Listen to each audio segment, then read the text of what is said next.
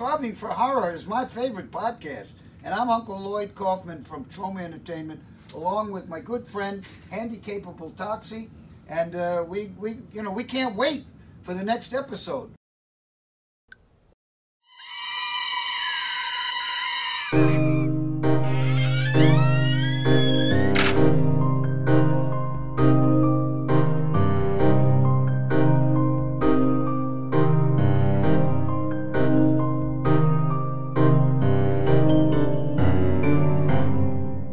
Hello, all you gore fiends and horror hounds. This is Brett from Dimension Z, joined as I am every week by Greg of the Dead. How you doing, man? Doing good. How you doing? Good. Happy Throbtober. Yeah. All right. Still. Yes. It never ends. And no, I hope it doesn't. Dude, I don't know. After editing these and everything, by the end of it, I think I'm gonna be ready for the end of Throbtober. No way. But yeah, so I'm in a good mood because anytime I get to watch a Raimi movie, I'm happy. Oh yeah, it's definitely, and for Throbtober, we were we want to hit some of these directors, and Raimi is definitely one of them. And this is a movie I haven't seen in a really long time, probably high school. So watching it again, I had such a great time. Dude, it's the same for me, and to the point that I didn't know if I saw it or not. I'm like, no, I saw it in theaters. I remember that. But then I'm like, I don't remember anything, to the point I'm like, I think a girl gets pulled into mud or something, and that's all I could remember. Dude, all those 2000s PG-13 horror movies kind of blended together for me, and I was having trouble separating it from a lot of other ones. But this is really good. I like it a lot, and for PG-13, I'm like, I know we always say PG-13's fine if they're not going for real scary and violent. This one kind of is, but I'm not bothered by it, the rating at all. I actually enjoy what they do with it, because it's not just blood and guts. It's weird shit of arms getting shoved down throats, and people spitting up flies, and just random goop coming out of everyone's mouth. Dude, there's a lot of mouth horror, if that's a thing, in this movie. Stuff going into people's mouths, coming out of people's mouths, to multiple characters. It's weird. That's an odd fixation that they had in this movie. Yeah, Raimi had some kind of oral thing going on at this time. Yeah, honestly, that's what it feels like. But yeah, it's really good. Kind of calls back to Evil Dead stuff a little bit here and there. Not Easter eggs and stuff as much as what I'm talking about. Just there's a scene where a guy is possessed and is very Deadite-like that I really enjoy. Oh, he's even we are going to swallow your soul and eat your soul and whatnot. And you start to hear the demon voices and whatnot. Then that shows up in a lot of Raimi stuff. Just the Delta, you know. Oh yeah. So I'm happy anytime I get to live in this world a little bit, you know. Well, Sam Raimi has such a unique when you're watching a Kevin Smith movie, you know it's a Kevin Smith movie. When you watch a Sam Raimi movie, it has a certain feel to it. The camera, he has all of his great, angles that he does, the zoom-ins, Oh yeah, he's up to all of his usual tricks in it. I wish that he directed more. I know he just did Doctor Strange 2 not long ago, and I just want him to go back, make just a random horror movie. Dude, that was his first movie he's directed since this. He does a lot of producing now. He started a production company. He likes doing that. Yeah. But he doesn't direct very much anymore. I wish he would. I know. I don't understand, because I love his style so much. No, it's not to say I don't enjoy all the stuff he's produced. I really liked Crawl. Night Books was fun. But yeah, give me a straight up Raimi movie again. Yeah. Didn't he do the that Wizard of Oz thing? Yeah, the Oz Great and Powerful. He directed that. Yeah, that's a weird one. Yeah, it was one that I was yeah, I'll see this. Oh, Sam Raimi, sure. And I don't care about Wizard of Oz. And I was yeah, this is weird. Alright, let's get into this thing. It's from 2009, rated PG-13 with an Ed Wood trifecta from Sam Raimi. Also written by Ivan Raimi, but Sam did all the steps, at least in some capacity, so an Ed Wood trifecta. Yes, and Ted Raimi does show up in here, so we get a Raimi trifecta. Dude, I was so happy. They tried keeping it hidden. It wasn't going to work. I'm that's Ted Raimi right there. It's been so long, too, since I've seen this. I was looking for Bruce Campbell. Yeah, so about that, they did try to get him for a role in this.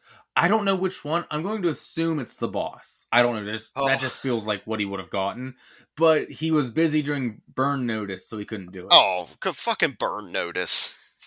I know. Really, that over this, but I get it. Like, He was trying to break into regular mainstream stuff. I know we'll get to it more later, but when it's the old lady's funeral and they're kind of doing like the pan around of everyone, I was looking for chins. Like, No, he's not to be found in this one. damn, but it's still good. Yeah, definitely. We start with a flashback in Pasadena, California, back to 1969, where these parents bring a boy to a woman and they're like, help him. He stole a necklace and he's hearing voices and seeing things. And they take him inside, like looks like he's going into like a seizure or a coma or something. Like he's like rocking back and forth, coming in and out. Yeah, he's all Which sweaty. isn't what we get later in the movie. So it's kind of a little odd, but they're upstairs, they have him there, and the door swings open and some invisible force attacks all the adults there, knocks them down and everything. Right. And then they throw the boy off this ledge, and I thought he's dead. I'm like, oh, they killed the kid already. Oh yeah, I thought that was going to be the worst of it. Of like, I saw the PG-13 rating, so I was like, okay, it's not going to be super gory and whatnot. So that might be a death. Yeah, I thought so. But no, he gets it worse, because then the floor fucking opens up and he's pulled into hell. Which is just, the title is just perfect. It reminds me of like almost like a 70s exploitation type movie. Of like Race with the Devil or whatnot. Like Drag Me to Hell. And it delivers on that title. Yeah, on more than one occasion, definitely. Literally drugged to hell. Yes. And then opening credits. So I like this opening. It sets you up for it right away. You know exactly what you're in for. Yeah, and I enjoy how, like, Christine, like, our main character throughout it, is, like, just the good, wholesome girl. She's the farm girl that came off the farm, and now she's making it in the big city with her, like, rich boyfriend. Yeah. We'll get into her in a little bit. The whole movie's kind of interesting with what they do with who you're supposed to root for and people making choices and stuff. Yeah, because Justin Long's character throughout it, I'm like, I don't know if he's a douchebag, or is that just Justin Long? Justin Long gets stuck in the douche roles a lot, so it's gonna be hard to separate like from those kind of things. I just think of like what was it from Tusk? What was his name? But like how he's just Wallace, how he's just a complete douchebag. Like I just see Wallace and they're like, oh, you deserve to be a walrus. We cut to present day, and Christine's at her job at the loan office, and she's asking her boss about the open assistant manager position. And this kind of sets up the whole plot of the movie, because it's between her and the new guy, Stu. He's new here, yeah, but he's not afraid to make the tough decisions, so she's got to step up her game and show her boss she can do that too, I guess. Like, you gotta say no and make people cry more, just like he does. Yeah, which she does. She goes to see Clay on lunch. Justin Long, her boyfriend, at his job. He's a professor, and as she's leaving, she hears this terrible phone call that I don't know why he has it on speaker about her. Oh yeah, where she's literally like, she just left. Like, bye, honey. She's 3 feet away. Phone call. Oh yeah, I'm sorry that my girlfriend's a disappointment, Mom, but I'm doing the best I can. Like, give her a shot. I don't think he's like that. Like, he's like, no, I love her. Like, she's really good. But the mom's, like, not approving of her at all. Yeah, like, and they already have, like, someone else lined up for him. Like, I don't want it. Like, oh, well, she's going to Yale. Yeah. Oh, she's more in your, what did she call it? Like, class or something like that. Yeah. But as she leaves after hears that, she goes back to work. And Stu, the other candidate, is kissing her boss's ass. So, you know, he's in line for that position. He's going to get it at this point. Well, they do the thing that, like, I know what they're doing if, like, with this when they do it in movies, but I hate it every time. Of, like, well, I'm going to go to lunch. And then, like, the guy that's trying to suck up to the boss is like, well, also grab me lunch. Well, so, and then they, like, go off by themselves to go talk business. Yeah, and try to establish the power play here. And I love it so much too, like where she brings back and he's like, you got the lunch order wrong, and she's like, no, I didn't, shut up. Yeah, he's a dick. But she's back at work, and this lady, Mrs. Ganush, comes in for an extension. So yeah. Go ahead. Oh, just because she's sitting at her desk and you just hear like the wrapping of her fingernails, and you look over and they're just like black with dirt. Oh, they do a good job of like trying to make her a nasty figure. Like she's taking out her teeth. She's hacking up phlegm. Like she's just nasty looking lady. This is like one of the first appearances of like the green goop that shows up throughout this entire movie. Of she's just coughing up stuff. Yeah, exactly. But she comes in for an extension on her loan because she's had a bunch of medical problems and she made all of her payments on time before this started happening, and she had surgery on her eye or something, I think she said. Yeah, it was something about she was able to get work fine until something happened to her eye where it's like discolored. It's like, I think it's your age that's keeping you from working. Like, also, you tell fortunes and do like magic stuff. I think that the older you get, the more sought after you would be. Of like, oh, I don't want the 20-something-year-old guy we get. I want the 80-year-old woman that can't talk. Was she a fortune teller? Did they ever say that? I didn't. She just said work. I don't think that's what she did. But then why does she have powers? Oh, she just knows spells, I guess. Oh, I don't think that's what she did. Though she just said, "I'm not working anymore" because of the medical bills. Or she is working, but didn't have money because of that. She just dabbles in magic. Yeah, exactly. It's a hobby. It's not a career. Oh, okay. Well, she's really good at it then. She should have done that. Be like, did your boss just fire you? I can have him drugged to hell. It's actually not a bad idea. But Christine goes to talk to her boss. Like, she had a bunch of medical bills. She's here for an extension. Well, we've already given her one before. It's a tough decision. It's your call. So right there, it's exactly. Stu's not afraid to make the tough decisions. He tells her it's a tough decision. What do you think she's going to do? Well, and I love that it cuts back to the old woman, and she's taking her dentures out at this time, and she's sucking on like a piece of hard candy. And then Christine sees the old woman dump her entire like candy bowl into her purse, and she's like hacking and coughing. She can't be like, it's like, okay, you're stealing from me. You're disgusting. And then she comes back and she's like putting her teeth back in. So this came out at a really interesting time too. This came out in 2009.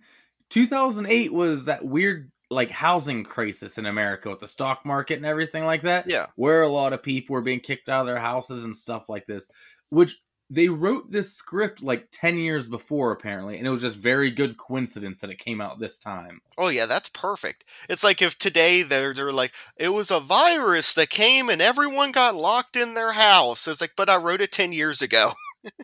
Dude, but like every new movie coming out is using that right now. I'm already kind of tired of it. Yeah, what was that one that was it Outbreak or Sadness? The Sadness. Yeah, that was good. That was so good, but though. As soon as they started with there's something going around, there's some kind of illness, and you gotta lock your doors, and I start to see masks, and I'm like, oh no. Yeah, I lived it. I don't need to hear it. Yeah, so that's exactly what this was for that time. So, like, it was very spot on the nose. Okay. But she goes out and she denies the extension. Look, maybe just take the shitty job if having the real nice manager job is going to mean you have to kick people out of their houses. That's all I'm saying. I wouldn't want that job. Or maybe that job isn't for you. You should be at a nicer job where, like, you get to, well, I guess a lot of times she gets to approve people for like loans and stuff because we see she approves the happy couple and they're all like, thank you so much. Yeah, I don't know. Something about me is like, I'm supposed to root for the lady who could have let a woman stay in her house. And I was like, yeah, no, I want this promotion. I'm like, really? That's my like person I'm supposed to root for the entire movie? Yeah, like, I want this promotion, so get out of your house, old woman. Like, I'm going to make a couple extra dollars an hour. And I get everyone does make decisions they are not proud of. You know what I mean? We've all done it. Like, it's just a part of life. And the way Mrs. Ganush goes off on her here in a moment reminds me of, like, in my head when I have road rage. Someone cuts me off. In my head, that's not a person who made a bad decision in the moment. No, that's somebody who I want to see flip their car in front of me as I will drive away laughing. That's basically what's happening here. This woman did do a terrible thing for her. She could have given her the extension, but she doesn't. And at this moment, I I really hope you lose your job over this or something. I'm sending you to fucking hell. Oh yeah, if I had that power, you know how many like fatherless families there would be because someone cut me off in traffic, and I'd be like, hell. And he just immediately goes down. I'm like, oh shit, I probably shouldn't have done that. Exactly. In that moment, you're not thinking, oh, that's a person. You're like, that's the enemy. It's like, That's oh, how she goes right here. burst into flames, burst into flames.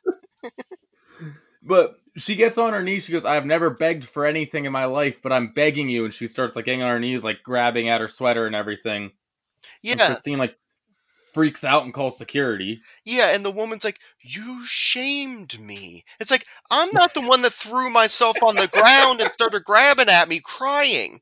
You could have sold some stuff, or like do like a power thing where like, oh, there's all this gold now. Like, I don't know if she has a money spell, but who knows. But I beg you, and you shame me. it's like, well, technically, I mean, yeah, I guess I could have extended it, but there are rules of you're not making your payments. Yeah. But then she just lunges for her, and she's carried out by security.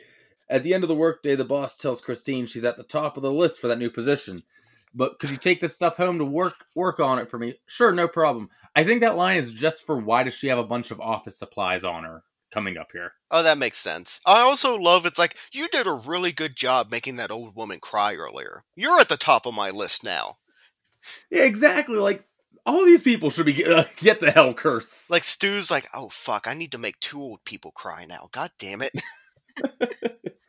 She goes up to the parking garage and sees a car that she doesn't recognize, Ooh. but we do. Yes, it is the Delta. And every time a Sam Raimi movie shows up, it's like, I'm like, where is it? It's in every single one. And of course, I love, it shows up a couple times, but it's shot really creepily too, because you're like, oh shit, yeah, that's the old woman's car. Yeah, we didn't have to search for it. It's front and center. Like, it's Yeah. a focal point. And she's getting in her car and she hears her coughing and she's like, oh shit. Which would be terrifying. And this woman that just like lunged at you earlier, you hear coughing in the parking garage. She gets in her car and she sees her handkerchief. Mrs. Ganush is like floating through the air and she's in the back seat. And I love Sam's like decision making here. Because the general cheap idea that you would use for this moment would be a jump scare. You know what I mean? Right. Sees that's weird. And she lunges and attacks her out of nowhere. I am a much bigger fan and appreciate that they do the building dread horror. I like more than jump scares. So you see her rise up in the backseat and it takes its time on her before she attacks Christine. I love that stuff so much more because that makes your heart pound, not jump. And that's the kind I like. Well, it's like, it's not immediately like, okay, we know exactly what she does. She jumps right away. It's like, oh fuck, what's she gonna do?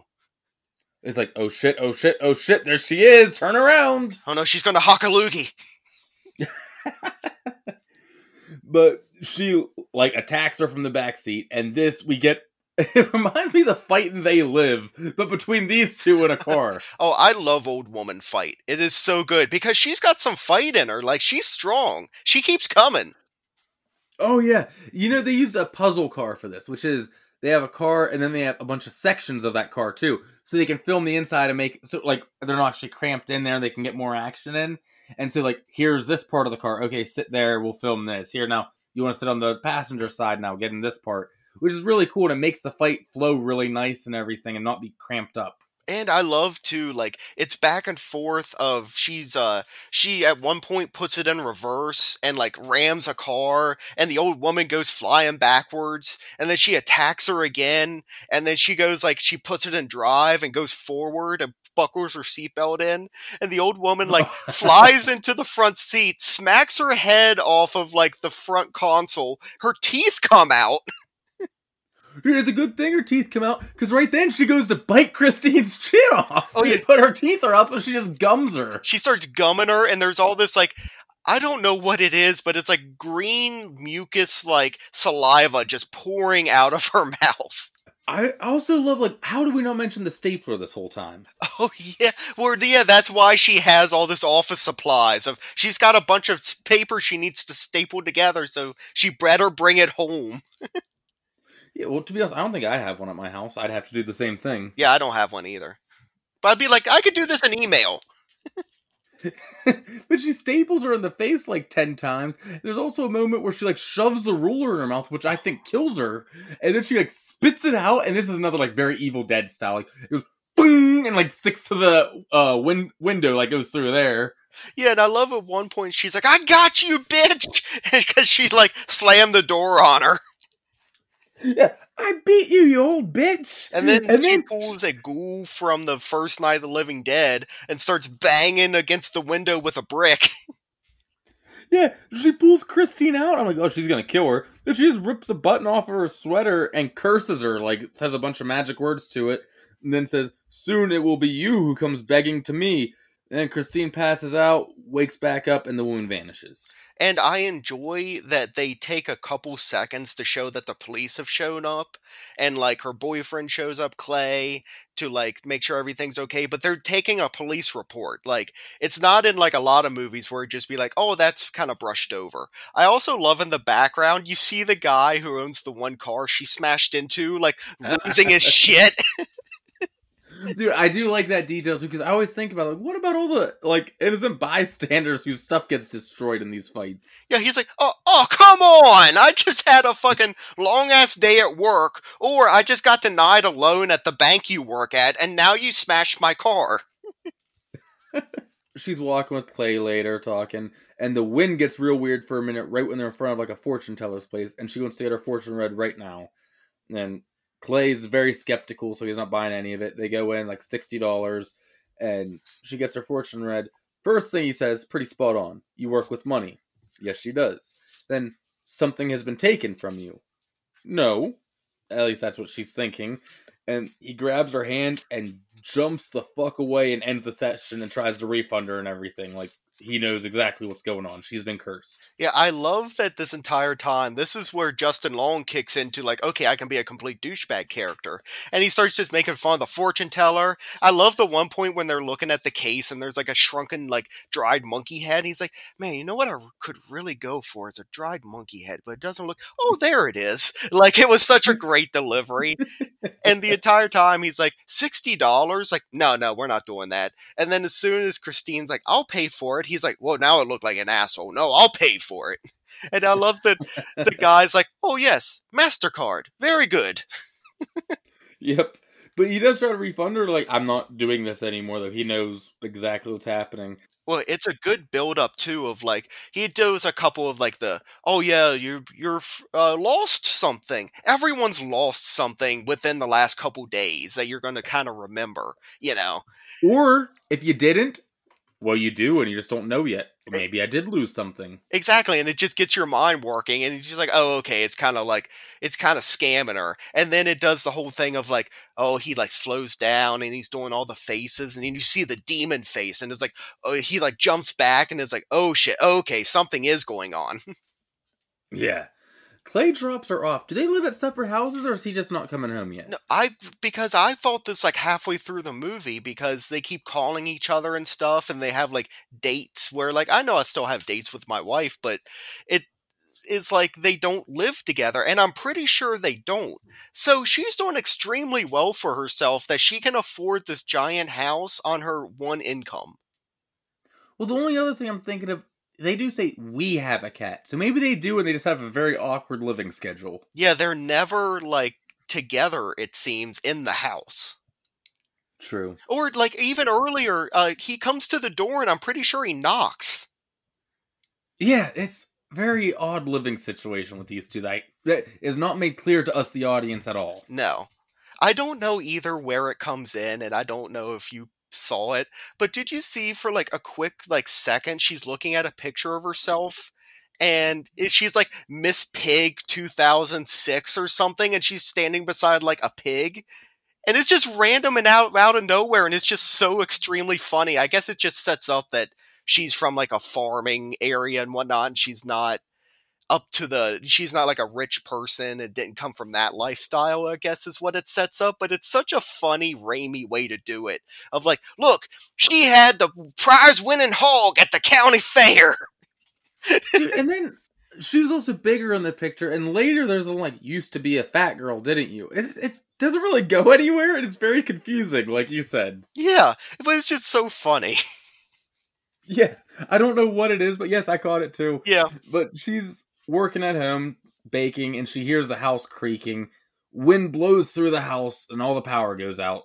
Then we see the demon shadow crawling over the wall, and does it headbutt her? Yeah, well, it's like crawling against the wall, then it does like the form, and then it comes at her, and it like headbutts her or like pushes her into the counter. Yeah. And Clay's back home, and he thinks that the woman snuck back in and attacked her again, but she's like, no. And there's also where we get our quick Dr. Ted Raimi cameo. Yes. Dude, they don't show his face either. I could recognize the outline of him. Like, you see him a little bit through the door, and I recognize that voice. I'm like, oh, cool, Ted's in here. He has to be. You're a creature of habit, Skinner. That That night in bed, the fly lands on her face a bunch of time, and then goes in her nose, comes back out. I think the other nostril, doesn't it? It does. And then it goes back into her mouth. Like I said, lots of weird mouth stuff in this movie. And she wakes up to see Mrs. Ganush in bed next to her, and she pukes cockroaches all over her. And then she wakes up for real from her dream. And I was looking real close, and at this point, super worms do not come into effect because I was looking for maggots. Every time they use maggots, it's super worms. And I'm like, I feed those to my lizard. I know what those are. But they do show up later. Yeah, lots of cockroaches, though, and really nasty looking. Probably fake, yeah. but still never a fun thing. Thinking creep show. Yeah. At work the next day, she's sitting there and she hears and feels the fly buzzing in her stomach. That's gotta be so fucked. Oh, yeah. And she keeps hallucinating seeing this woman everywhere. And Stu's there wrapping his nails, and she screams at him because she thinks it's Mrs. Ganush again.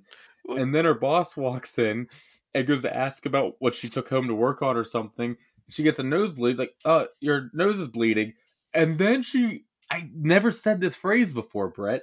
Projectile nosebleeds onto him. It's like a normal nosebleed is happening, and then Sam Raimi shows up and like sprinkles some Sam Raimi magic on it, and all of a sudden it's a geyser. It's really cool too. I don't know if this was to keep the PG-13 rating, that she's not like throwing up blood on him, but honestly, I loved this because I've never seen it before in anything. Oh yeah, honestly, it seems like him keeping like a PG-13 rating. I don't know if that's what his like main goal was or if it just got cut down later, but if it's like, it seemed to almost make him more creative of like, yeah, we can just have him puke blood, but we can have her come out the nose and they won't care as much. They don't use blood too much throughout this movie. A lot of times it's like just the green stuff or like mucus. Yeah. Yeah, they definitely do. And they always did want a PG-13 rating from what I looked up. They strictly like, yeah, we're going to keep this one PG-13 and work within those boundaries. Which I could honestly do another one then, Raimi, because I love what you did with this one because it's still really creepy. Now, I do have to say one thing that I do not like about this movie. And maybe it's for the time, but even then it feels like it's a little bad for the time. The CGI in most scenes do not hold up well at all, which is even worse for Raimi because he's such a good practical guy. Yeah, I did notice a lot of the CGI stuff, and I was like, that kind of takes you out of it. But also, it's really cartoony how it looks, so it kind of fits in with it a little bit. Yeah, I don't, you know what I mean? Like when I see his stuff, I typically want to see like cream corn being pushed through a sock. You know what I mean? Yeah, where's the stop motion? Yeah, exactly. I want to see Jason and the Argonauts, or I can never say that word. Argonauts. Oh, I was close. Okay. But like that style of a Deadite like dancing with her head. Exactly. But okay. Yeah, so she projectile nosebleeds all over her boss and she leaves. As she runs out, her rival coworker Stu steals her work binder. Yeah, and I love like the boss is like, did it get in my mouth? And she just leaves. There's no anything. And then like one scene later, you just see her like dabbing her nose with a tissue, looks at it and throws it away, being like, okay, nosebleed done. That's why I think that was the Bruce Campbell role. Doesn't that seem like that was written for him to get a bunch of blood sprayed on him and then say something like that? Oh yeah, that was like, well, how can we abuse him? Also, we're going to throw him across the room because Sam Raimi loves to abuse Bruce Campbell. Yeah. She goes to Mrs. Ganush's house, so she's going to try to find out what the hell she did to her. Her granddaughter opens the door and eventually lets her in after saying she'll make it right. Because she tries saying, like, I'm a friend of her. No, you're not. Oh, I heard about you. You're the lady from the bank. And she's like, I'm here to make everything right. Oh, you're going to make it right? Okay, come on in. And it's the wake for Mrs. Ganush. She died. Yeah, and she's surrounded by, like, all these, like, friends and family and whatnot. It's, like, a bunch of old people. It looks like people from another country and whatnot. And you see the picture of her, and I love it does, like, the music of it. It's like, oh, of like, oh shit, there's Mrs. Ganush.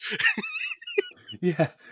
So, what happens? Does she get, like, does the demon stuff knock her over, or does she just fall? Well, I think it's just that she's cursed, so anything that can go wrong is going to. Of like, and also the woman is like, her body is still kind of like, I guess it knows that she's there and is like, I still hate you. Because like, she falls on top of her, like, all this shit goes into her mouth once again. And then they put her back and the eyes are just staring at her. Dude, you're not giving it enough credit how gross this one is, because she knocks over the corpse and it falls onto her, and like this green bile just comes spilling out into her mouth. It's so fucking gross. Yeah, because it's also like, it's like, she was already disgusting when she was alive. Now she's been marinating in this stuff for a minute.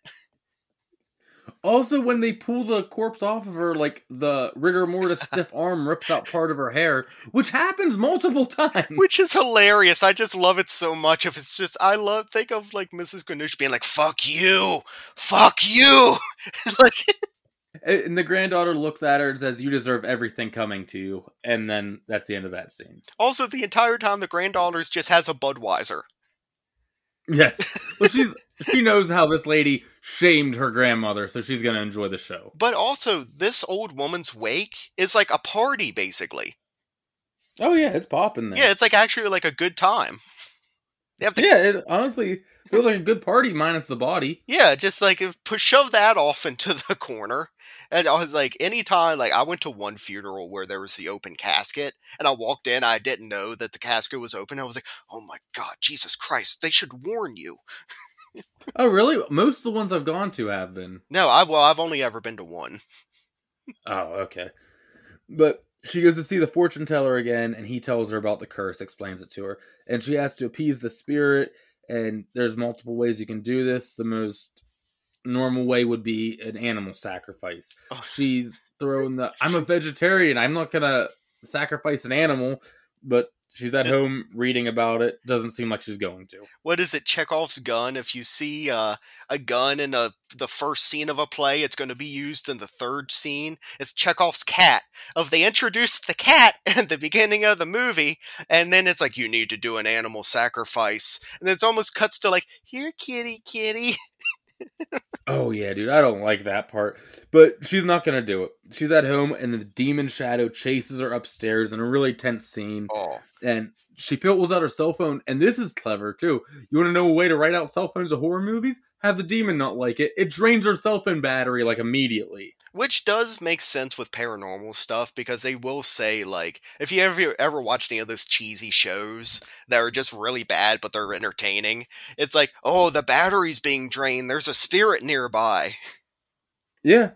And she's thrown around the room like in a tornado of everything, dropped, and then it shows her going to sacrifice the cat. Yeah. You just see her brutally, like, POV shot, like cat POV shot, stabbing the cat to death, and that's her sacrifice. It's also not even a cat, it's a kitten.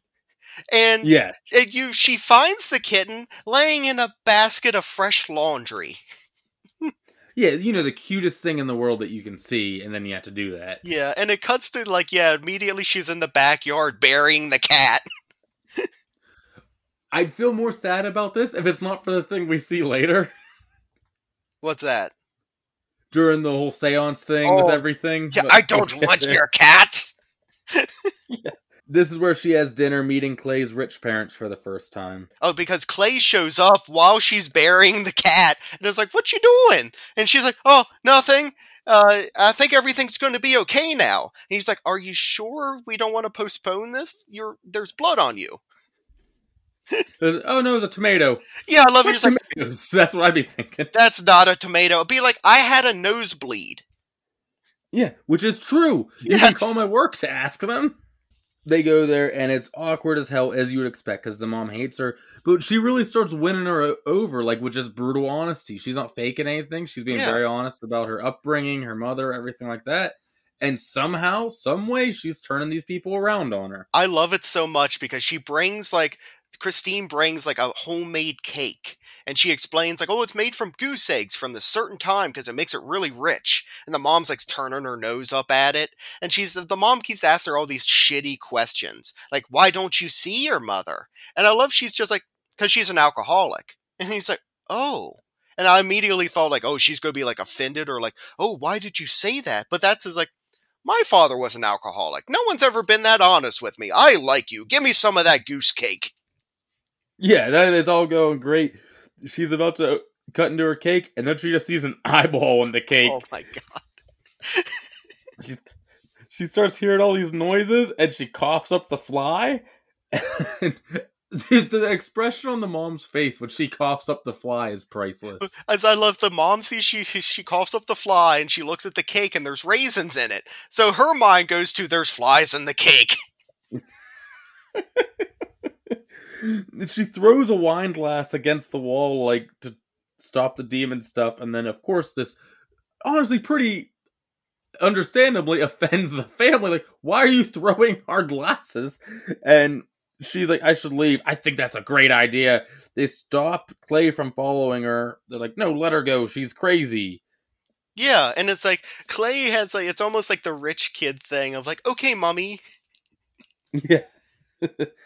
But she goes back to the fortune teller, and they're going to have someone help contact the spirit directly tomorrow.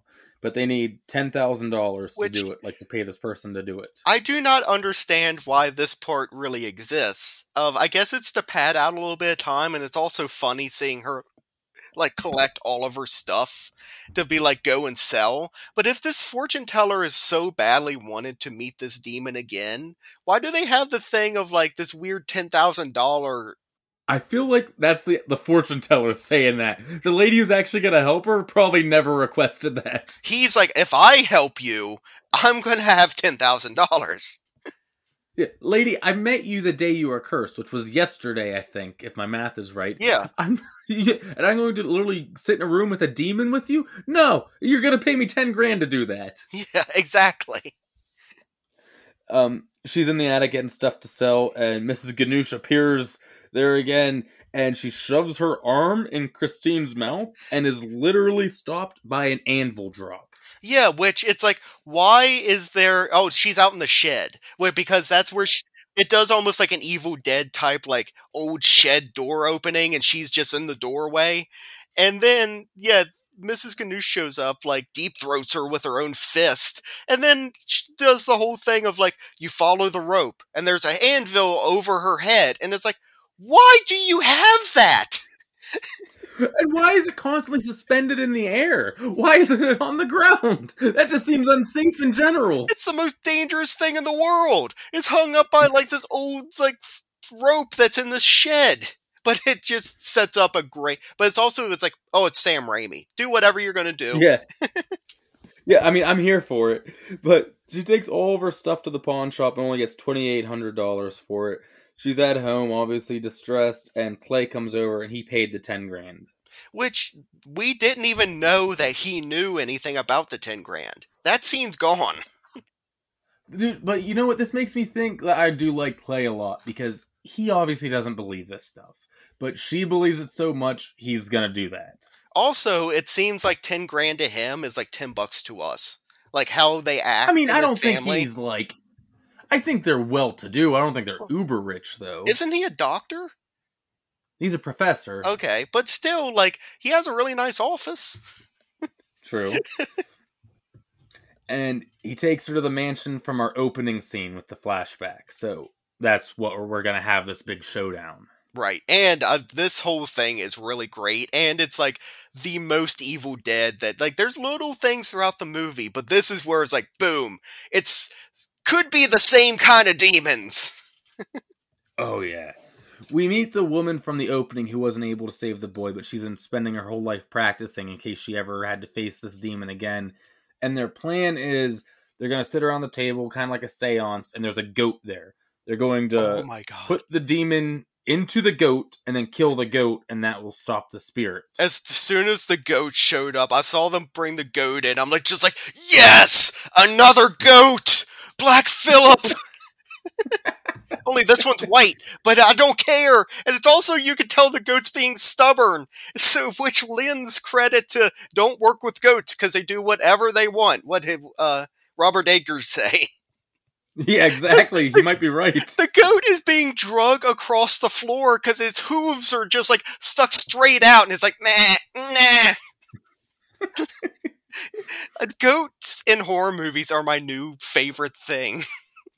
Dude, it's rare, but we get them once in a while. Oh, it's so good.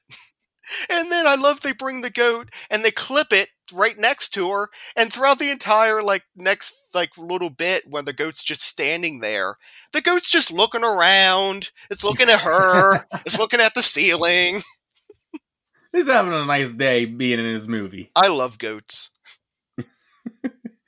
But they're doing the ritual, they're chanting, and there are others here as well, and you see a bunch of demons in the room.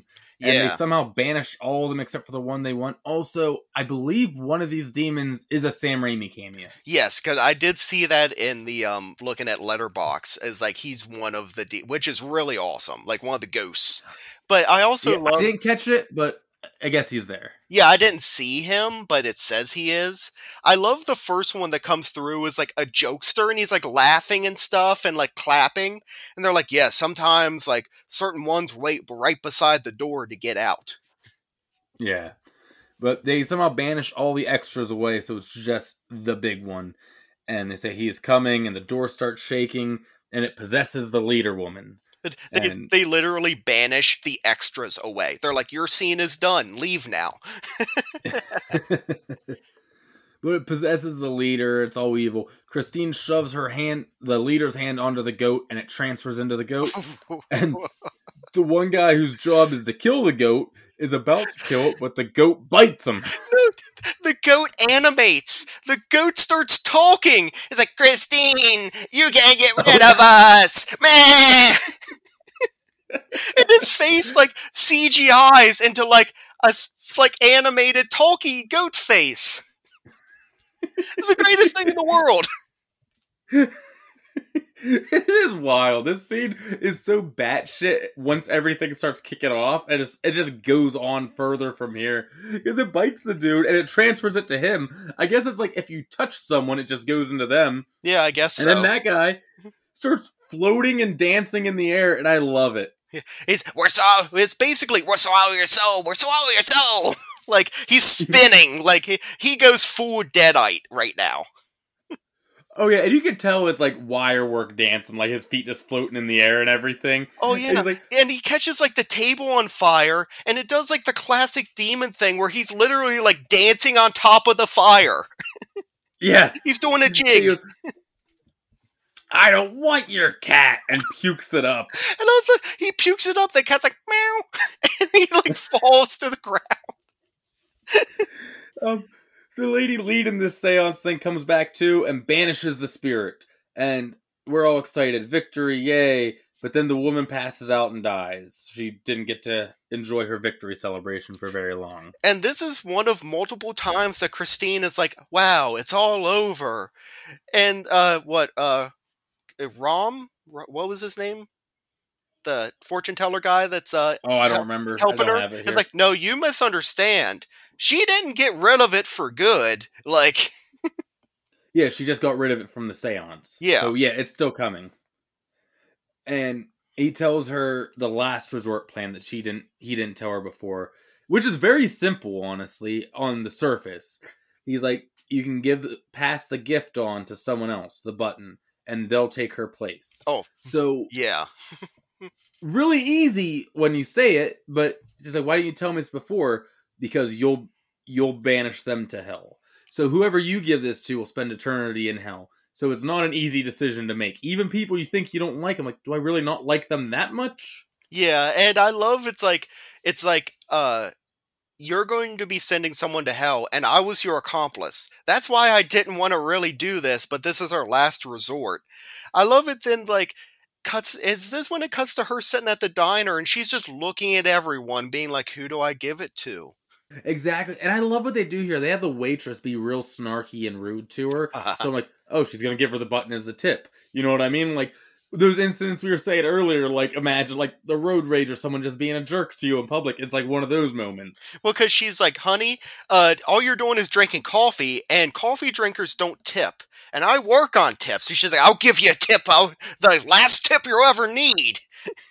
Yeah. And then, like, she sees, like, an old man in the corner with, like, a oxygen mask on, and he's, like, looks like he's about to die. And she's like, okay, I'll send him to hell. And she starts walking towards him. Then here comes his sweet old wife with cake. And he's like, oh, I love you so much. And they, like, kiss and shit. And it's like, it couldn't be any sweeter. Dude, I don't get her logic with that one. I get, like, oh, if it was, they will die. I'm like, okay, maybe I get her logic there. But it's not that they will die. It's they will go to hell. Yeah. So age isn't really a factor here, Christine. I would not go to a diner. I'm going to go into, like, okay, where do I know, like, the heroin dealer is? Like, hey, buddy, here's your thing. Here's a nice gift. Yeah, exactly. Like, it's not... I don't know. She's not in, like, the place of scum and villainy. It's a pretty nice diner. Oh, I'm trying to think of, like, what, if there's any, like, director or anything that I would be like, I hate him so much. I want to give Siskel and Ebert! Yes! We dig. They're back! They're back! We do the end of the movie. We dig them up. Which one of them doesn't have the jaw? So it's real easy to shove it down their throat. They're like, we reviewed movies. What did we do? You talk shit on Friday the 13th. Burn in hell. Dude, that's an old cut for any of the long-time listeners. Holy shit. Yeah, perfect. Somehow we send both of them. We split the button in half. We human centipede them and put the button in the middle. Yes! We sew them together. We're sitting there in the graveyard. We have a sewing kit. Oh, fuck. We haven't done... We used to do that at the end of every episode. Holy shit. Yeah, and for Throbtober, extra fuck you, Siskel and Ebert. Welcome back to Throbbing with Horror, guys. Okay. But she calls the mean coworker and tells him, come to the diner, like she has blackmail on him. He comes, and she's saying this is about him stealing the account. And she's about to give him the button, and then she backs out. She can't even send him there. Yeah, because he starts, like, crying, and he immediately is, like, super pathetic. Yeah. But then she sees in the newspaper Mrs. Ganoush's obituary, and she's like, she has the light bulb go off. She asks the fortune teller, could you give it to a corpse? And he's like, I guess, honestly, you could, and it would send her soul there, wherever it is now. And so she has her plan. It cuts to that. I love the fact, I like the thing in the head of, because he is reading a book and is like, yes, it looks like it is possible. But I love that she runs up to him and is like, I want to give it to a dead body. Can I do that? He's like, let me go to my library. And sits there and reads for like half an hour. And he's like, yes. Yeah. But she's driving to the cemetery and she's attacked by the handkerchief on the way. Oh, I love it, where he hits the windshield. Like, you see the old woman's face in it, and she puts on, like, the windshield wipers. Then, like, it Evil Dead's its way, like, into her car. Is the only way I can describe it. It's like, the handkerchief crawls. Yeah, it's like a Doctor Strange cape. That's a good way. Oh, like, yeah. That's honestly what it's like. That is true. And then it comes through the vent, and, like, latches onto her face. She gets to the cemetery, and she's still fighting with the handkerchief, where she, like, pulls it off and throws it. Then it tries to go down her throat, and she, like, just catches it, and once again pulls something else out of her mouth. Yeah, it's, again, such an odd theme for this movie, but finally takes care of the handkerchief. She rips it, right? Yeah, she rips it and, like, stomps on it. And the handkerchief, it's almost like the hand from Evil Dead 2 where it, like, whimpers. I was just about to, exactly, yes. Yeah, it's like, she stomps on it, it's like, wee.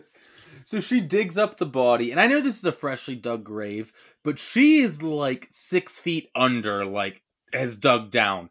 And what the movie would lead us to believe was like, 20 minutes. Yeah. No fucking way. Ed Gein is like 2 graves over being like, howdy, I see you're into what I'm into. You want to come back and have some soup? I'm making a bowl right now. But she cracks open the casket and pulls the body out. It started to rain at this point too. And she shoves it in Mrs. Ganush's mouth and yells, "Choke on it, bitch!"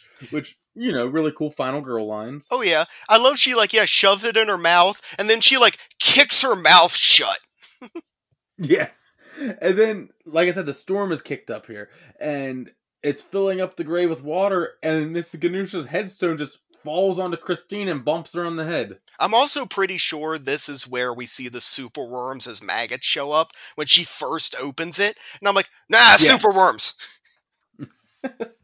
But she doesn't die. And water's floated her close enough to the top where she gets out of the grave. And she's at home. Well, no, takes a shower. She's floating around in the grave. She kicks her mouth shut and it's all done and the dead body sinks into the water because this thing's filling up. And now she's trying to get out and she can't. She keeps slipping and sliding. Then the body, Mrs. Ganush's body, comes back up and grabs her, and then a headstone falls and smacks her on the head. Dude, it's an odd fight between a living person and a corpse. It's hilarious. But yeah, she gets out. It is a great transition as well, where she gets out of the grave and the rain is washing her off, and it transitions to she's in the shower and actually washing all the dead woman off of her. Yeah, and she gets a call that she got the promotion. Everything's going great. She meets Clay at the train station for their trip. And at first, I'm like, what the fuck is this bullshit going on here? Why are we bothering with this? But she sees a coat in the window, and the store's not even open yet, but they, I guess, open up early so she can buy this new fancy coat. I'm like, why? I'm like, this could be cut, and I get why, just to start this conversation. But right here, this is the end of Friday the 13th, part 1, where Alice is in the canoe, and there's the nice, calm music, and there's a nice morning. It's beautiful skies, it's not raining. Look, there's help coming. The police showed up. I'm trailing my hand in the water. Everything will be peachy keen from here on out. Oh, yeah. But no, because he asked about the new jacket. She's like, oh, I liked it. He goes, oh, I kind of like the old one. And you could have used this. He has the fucking button. Which this drives me insane. He goes, yeah, I think you got my coin. She bought him a coin earlier because he's a coin collector. I think you swapped him in the car on accident. And, dude, you have the object that will save you from being drug into hell and send someone else there. You don't check the envelope to make sure it's in there? I was thinking about that. Honestly, if I was Christine, I would be, because the fortune teller's the one that sealed it for her. So I'd be like, if I open it, is that opening the present and then it's not a gift anymore? And does that break something? Do I have to go find him to get another envelope? And he's like, God damn it, I didn't want to do this the first time. That's the only thing I could think of why she wouldn't check. I mean, if they would have had a line saying something like that, okay. Yeah, but that's 100% me just speculating. So yeah, I agree with you. They should a throwaway line in there. Yeah, and then the realization and the dread. She falls backwards in panic onto the train tracks. And I think this is brilliant, too. Because Clay sees her. No one else has really made it to the edge yet. She falls down right as the train is coming. And he sees this, but everyone else will just assume she fell and was hit by a train. The ground opens up, and she's literally pulled into hell. We see her flesh burning off and goes full skeleton as she's pulled down under, and everyone else, like I said, just thinks she was hit by a train except for Clay, who saw it. And she's screaming, she's like, help me, and reaching out. And like you said, she's burning away and melting immediately. And it's fucking creepy and fucked up to see. Oh, it's wild. It's what an ending. How fucking scary. And then, boom, drag me to hell. Yeah. Man, fun time. Which, I don't know if I remember this correctly or if it's just an idea I had so long ago that I think it's real. But was there ever a thing where there was going to be Drag Me to Hell 2 where Clay goes to hell to save her? I never heard of such a thing, but maybe. I don't know if that's just something I came up with headcanon a long time ago and it like trickled into like being fact in my head, but that would be awesome. That'd be a cool movie, but at this point, I don't think we're. Oh, I know she's retired from acting, so probably Oh, not. really? Yeah, she didn't do too much after this. She did some like Disney or Nickelodeon show or something before, I think. And she did a couple things, and then she's like, "Yeah, I'm good." Oh, okay. Well, good. She did great in this. Yeah, I like this a lot. Good job to like everyone all around in this one. So, yeah, let's do it. Count of the Dead time. Yeah, I mean, honestly, have we like talk about how like the 2000s are like kind of suck for horror movies? This is a fucking standout. Dude, when we did that Best of the 2000s bonus episode, I'm mad at myself for not putting this on there. But like I said, I didn't remember this movie, so it was not fresh in my mind at the time. Yeah, I'm right there with you. Like, I hadn't seen it in so long. Like, I saw it and I was like, I think I saw that. And I couldn't exactly, like, I know I've seen bits and pieces of it. And now seeing it again, I'm like, that's on there. Yeah, so, yep, if we could go back again, it'd be on there. So, listeners, have fun. Take out a movie of your choice from our list and insert this into there. Freddy versus Jason for me. Alright, so Count of the Dead's where we count all the deaths in the movie. Where do you think we came to with Drag Me to Hell? Oh, let me think. Well, there's the boy in the beginning. There's Mrs. Ganush. Got it. Christine. Got it. And the cat doesn't count and whatnot. The cat does not count. I'm going to say 3. 3. Yeah. Super close. Oh. 4. You missed the lady who led the seance. Oh, that's right. She does die. Fuck. That's right. Yep. So 4 deaths in Drag Me to Hell. Yeah, and on it, like, for a PG-13 movie, not bad. No, this movie could honestly look on like just a scares scale. This has more scares than a lot of the R's we do. Oh, yeah, honestly it does. Because it makes you too, like, it doesn't just show everything. Which I was just recently watching the behind-the-scenes making of the remake of Night of the Living Dead. And Savini was kind of talking about, like, oh, the MPAA cut down on a lot of our gore, and at the time, like, I was really upset about it and sad that it got taken out, but now it's almost works for it, because if you make the audience have to imagine it, it's way worse than whatever you could put on screen. Oh, we've said before, like, in Saw, how you don't really see him sawing off his ankle, but you think you did, because they build it up. Texas Chainsaw, you think you see that meat hook go through her back, but you don't. Yeah, I swear. Yeah, that version. I swear I've seen him cut off his own foot. Like, that's ingrained into my mind, but you never see it. Yeah, it's wild. But yeah, that is the Count of the Dead. And here is my ratings from Dimension Z. So I take something from the movie and I rate it 1 through 10, 1 being the worst and 10 being the best. And I don't pick that thing until right now. And honestly, how much of this that there was in the movie, it's hard to pick anything else. So I'm going to go liquids. Okay, liquids in mouths. Yeah, and liquids getting shoved into Christine's mouth. And I was waiting for you to be like, "Are you going to do oral?" No, I never guessed that anymore because I can never make sense of it. Number 1 version of oral, she just chews on it. But I'm going to do liquids. Okay. So a number 1 version of liquid, the worst kind. It's like just all the phlegm that's in this movie, like any kind of bile that's coming out of a person, like think of like liquid diarrhea, maybe. Like, it's the worst. Like, it's anything that comes out of a person is like, ugh. Body fluids. Yes. A number 10 liquid, the best kind of liquid. I'm going to go Southern Tier Pumpkin, which is a beer. I don't know if it's everywhere. But I know around Pennsylvania, Southern Tier is pretty big, and Pumpkin is the king of all pumpkin beers. It tastes like liquid pumpkin, like pie. Look, I'll let it slide because it's Throbtober, but man, I'm not big on it. You're not into the pumpkin spice beers? No, something about those things mixed together. Maybe I haven't found the right one, but yeah, I'm not big on it. But think for you, maybe like PBR. No, yeah, of course. Okay. So, Drag Me to Hell, and I had a fucking great time with this. I'm gonna give it 8 liquids out of 10. Like, Oh, nice. this is a fucking, like, it's kind of like a hidden gem for Raimi. Like, I kind of slept on this for a while. This is gonna become almost like maybe an October watch. Yeah, it's really good. I don't know how people talk about it. It's kind of buried under like his Evil Dead trilogies and Spider-Man's, but yeah, it's really good. Like it's a nice little crown jewel in the collection for him. I wish he would just do another one of these, just like one-off horror stories like this, where it's not connected to like Evil Dead or really anything else. It's just its own standalone thing. He did great with it. Yeah. I was super close to you, off by half. I went 8.5 liquids. Okay, nice.